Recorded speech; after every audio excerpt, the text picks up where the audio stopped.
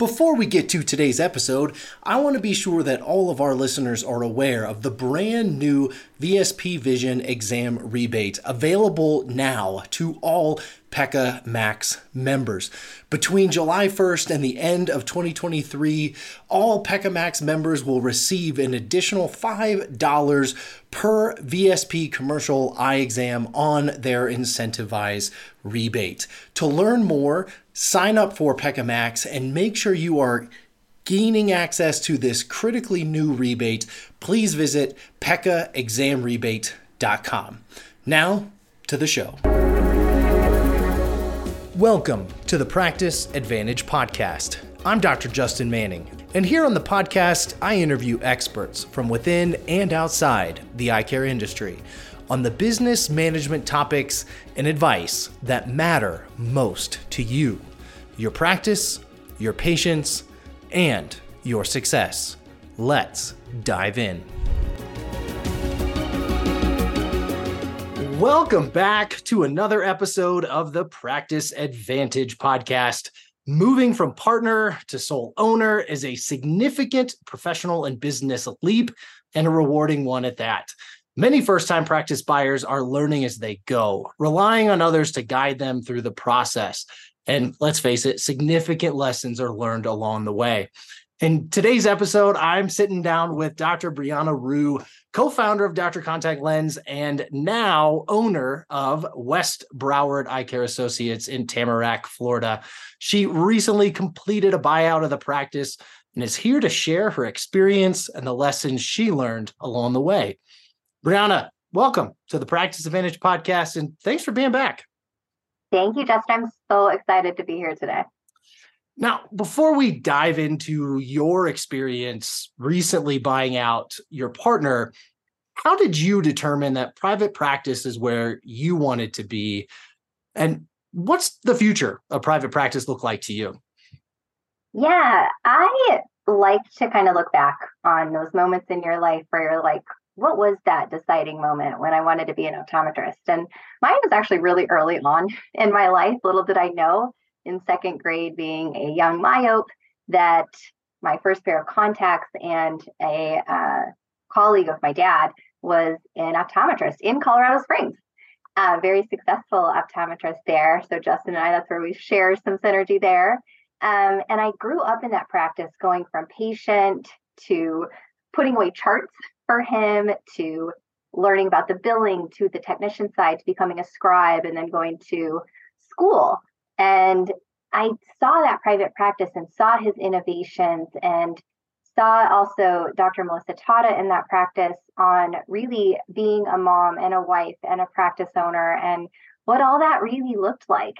And I had that vision of what truly optometry was, not only on getting to take care of the patients, but also on the business side. And that's what I really, really had great mentors along the way to understand.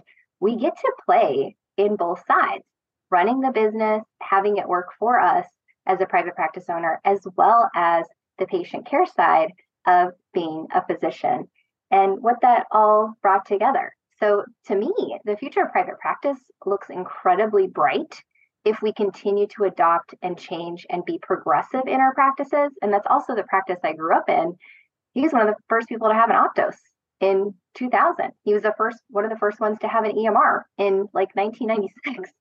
And so it's just that innovation to keep looking to the future and keep growing your own vision, as well as taking care of other people's vision. So yeah, private practice to me, it's a good jam. I love that. And you're spot on in really what the future of private practice and optometry looks like, as long as we are willing to adopt and change and bring in new technologies and really meet that patient consumer where they are, I think is so critical. All right, let's talk about your recent transaction. How did it get started? How the conversation negotiations go? How difficult of a process was it? Oh my goodness. As of July 26th, I feel like 1,000,000 pounds have been lifted off of my shoulders, getting that transaction all the way through.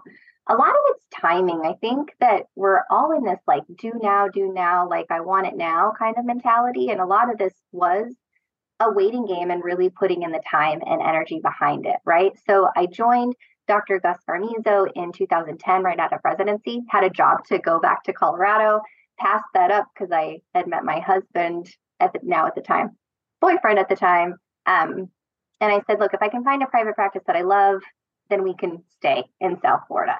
And walked into Dr. Garmizo's practice and just really saw what he had built. It was a 4-lane practice. He had an HRT at the time, which was unheard of. He had topography and a visual field and like all the things coming out of Bascom Palmer that I knew what private practice was. It needed some paint and some uplifting and a new touch to it. And I went in that meeting with him completely honest, saying, look, I want to come and help grow something, but I want to be part of that growth. And I want to eventually purchase something. So we really were honest with each other in the beginning on that path from associate to putting in my time and dating and getting to know each other to purchasing we became 50-50 partners in 2015. And we had a 7-year turn kind of 8-year practice buyout. So that was really the journey on just kind of that path where we really made the partnership work on how we paid one another based on compensation and work hours and things like that, because I think that's where partnerships really go south. Some days you're showing up, some days the other person isn't, some days they're showing up, and some days you're not. So that's really beneficial, I think, for the partnership. And then on the buyout, it was just obviously the negotiation games early on in the conversation on that original buy-in on what that looked like. Because now as you're buying in, you're now the senior partner, essentially, because you're the one buying it out. And so it's interesting how that shift takes place across those negotiations. And at any point of the deal, you got to be willing to walk away, right? You can't get it done. So we really had an amicable relationship on what that looked like, and really comes down to cash flow at the end of the day and what the bank is going to loan you. You can get these valuations. You can have a seller's valuation, a buyer's valuation, and then average. Like, guys, this is so messy. Like, what's the cash flow? That's the freaking number, and move on. You both have done a lot for the practice, and you need to understand that. And I think that's where a lot of deals go south. So we were fortunate enough to, again, have that foundation and get it over the finish line. I love that. I think it's really easy for us to get hung up in the mechanics of securing the loan and getting to the number and putting the purchase agreement in place and all of that. But it really starts so much earlier in that relationship that you build, in the transparency and that clear communication. And, you know, I love to talk about people on this podcast. It's so easy, and staffing, and we won't talk about too much of that today. But it really comes down to the relationship that you have with the partner as you were buying in, as you became the senior partner, and then ultimately buying them out. And again, I don't want our listeners to miss how important that piece is. I'm curious, what was your experience? So once you came to the final number and you get cash flow, where you were, what the final purchase, the buyout looked like, how did the process go in securing the financing and the bank conversations? How difficult of a process was that? That's actually probably the easiest portion, was really the financing part. So it's once you have many places that do it. You have Wells Fargo, Bank of America, all these, right? They're willing to lend to optometrists and willing to lend you a lot because you're pretty much a sure thing. I think it's like 98% success rate for private practices. So they know that the cash flow is there and they know the business. So that was pretty easy once we got all of that. And then it was just securing your attorneys that you need to help you with the purchase agreement and all of that. And then it's like your life insurance and your disability insurance have to be upped. And like, now I'm so insured, I can't even like walk out the door because I don't even have any cash flow to like get hurt, right? So you're like, oh my goodness, all of this extra insurance, which just goes to the bank, right, to cover the expense. I like to say I'm a millionaire with a minus in front of it now. And what all that looks like is pretty easy. And you have somebody that's holding your hand on documents that you need and tax returns and all of that. But it really helps set you up for success as you dig deeper into that, into the finance side. Now being on this side as the owner, having gone through the process, what challenges did you face along the way, or perhaps what surprised you that you weren't expecting about the process, and what were some of the biggest lessons you learned? There was a big emotional component to this because he did start the practice, and it's really honoring somebody in their life's work. And you have to keep that in mind as you're going through it too, because a lot of the staff members have been there. Robin, JC, Diane, Liz, they've been there 16, 25, 29 like years from the beginning, right? And so you really have to nurture the staff through that process too, because sometimes they'll feel left behind. And how we retired him was really cool, letting the patients know.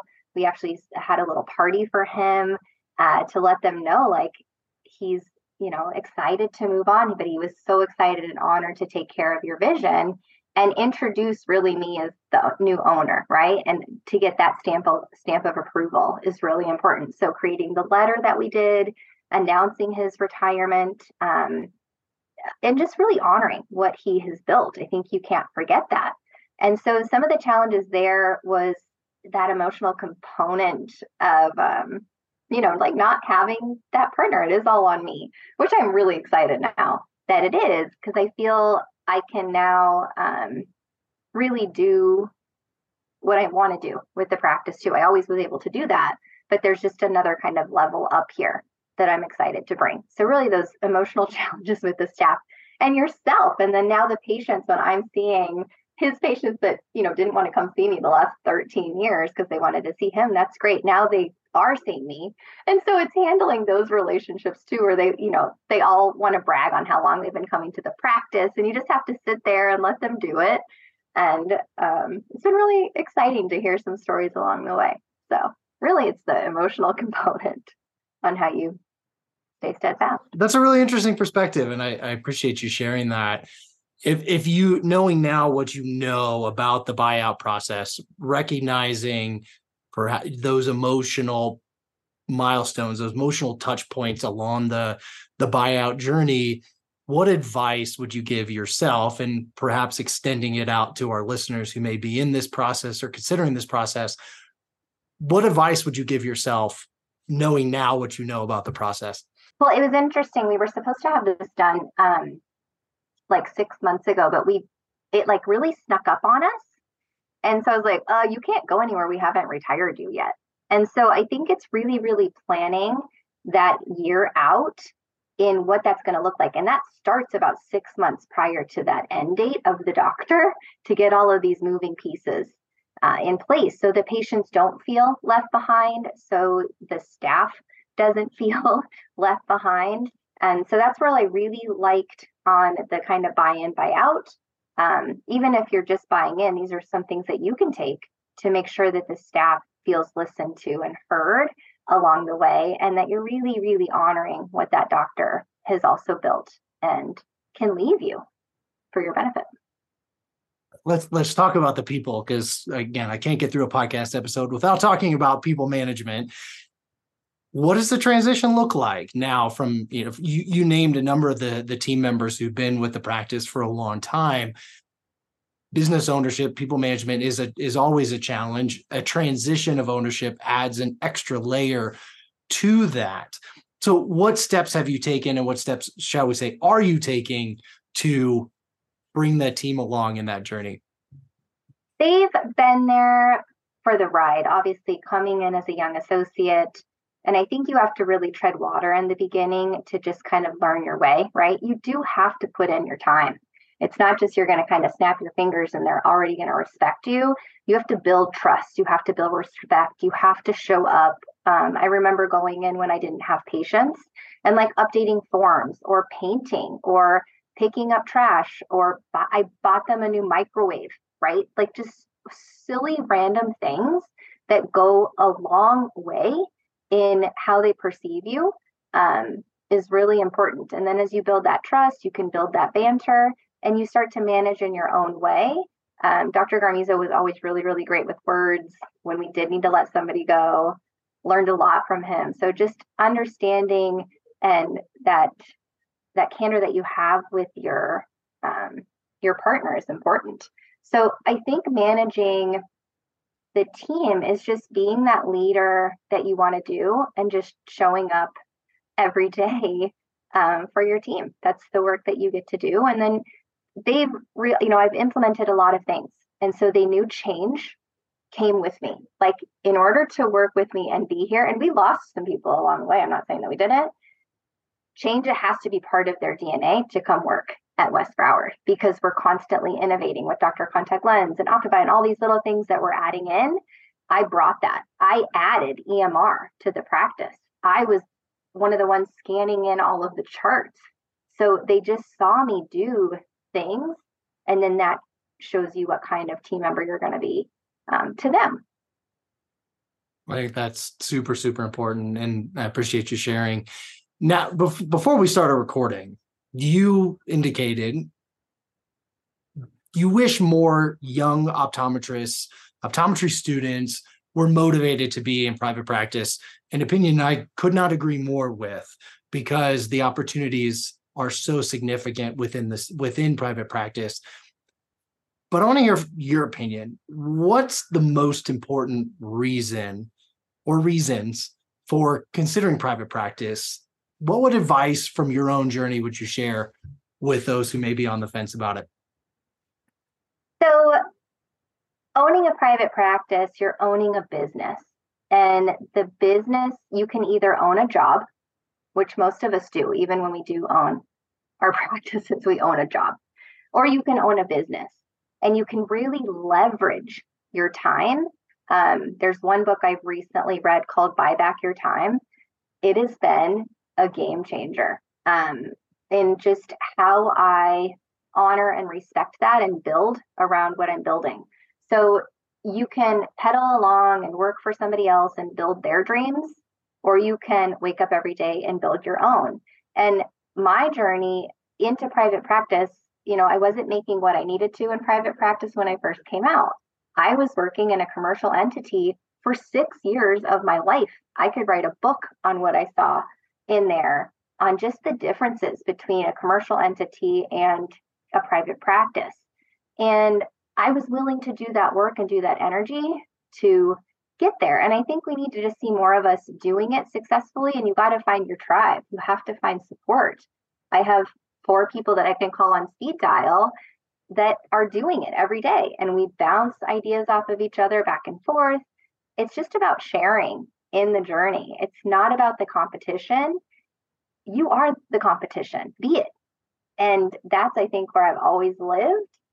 And it's just about, my parents owned a business in Colorado Springs, which is why I can't live there anymore, because my head was on the side of a truck for most of my life.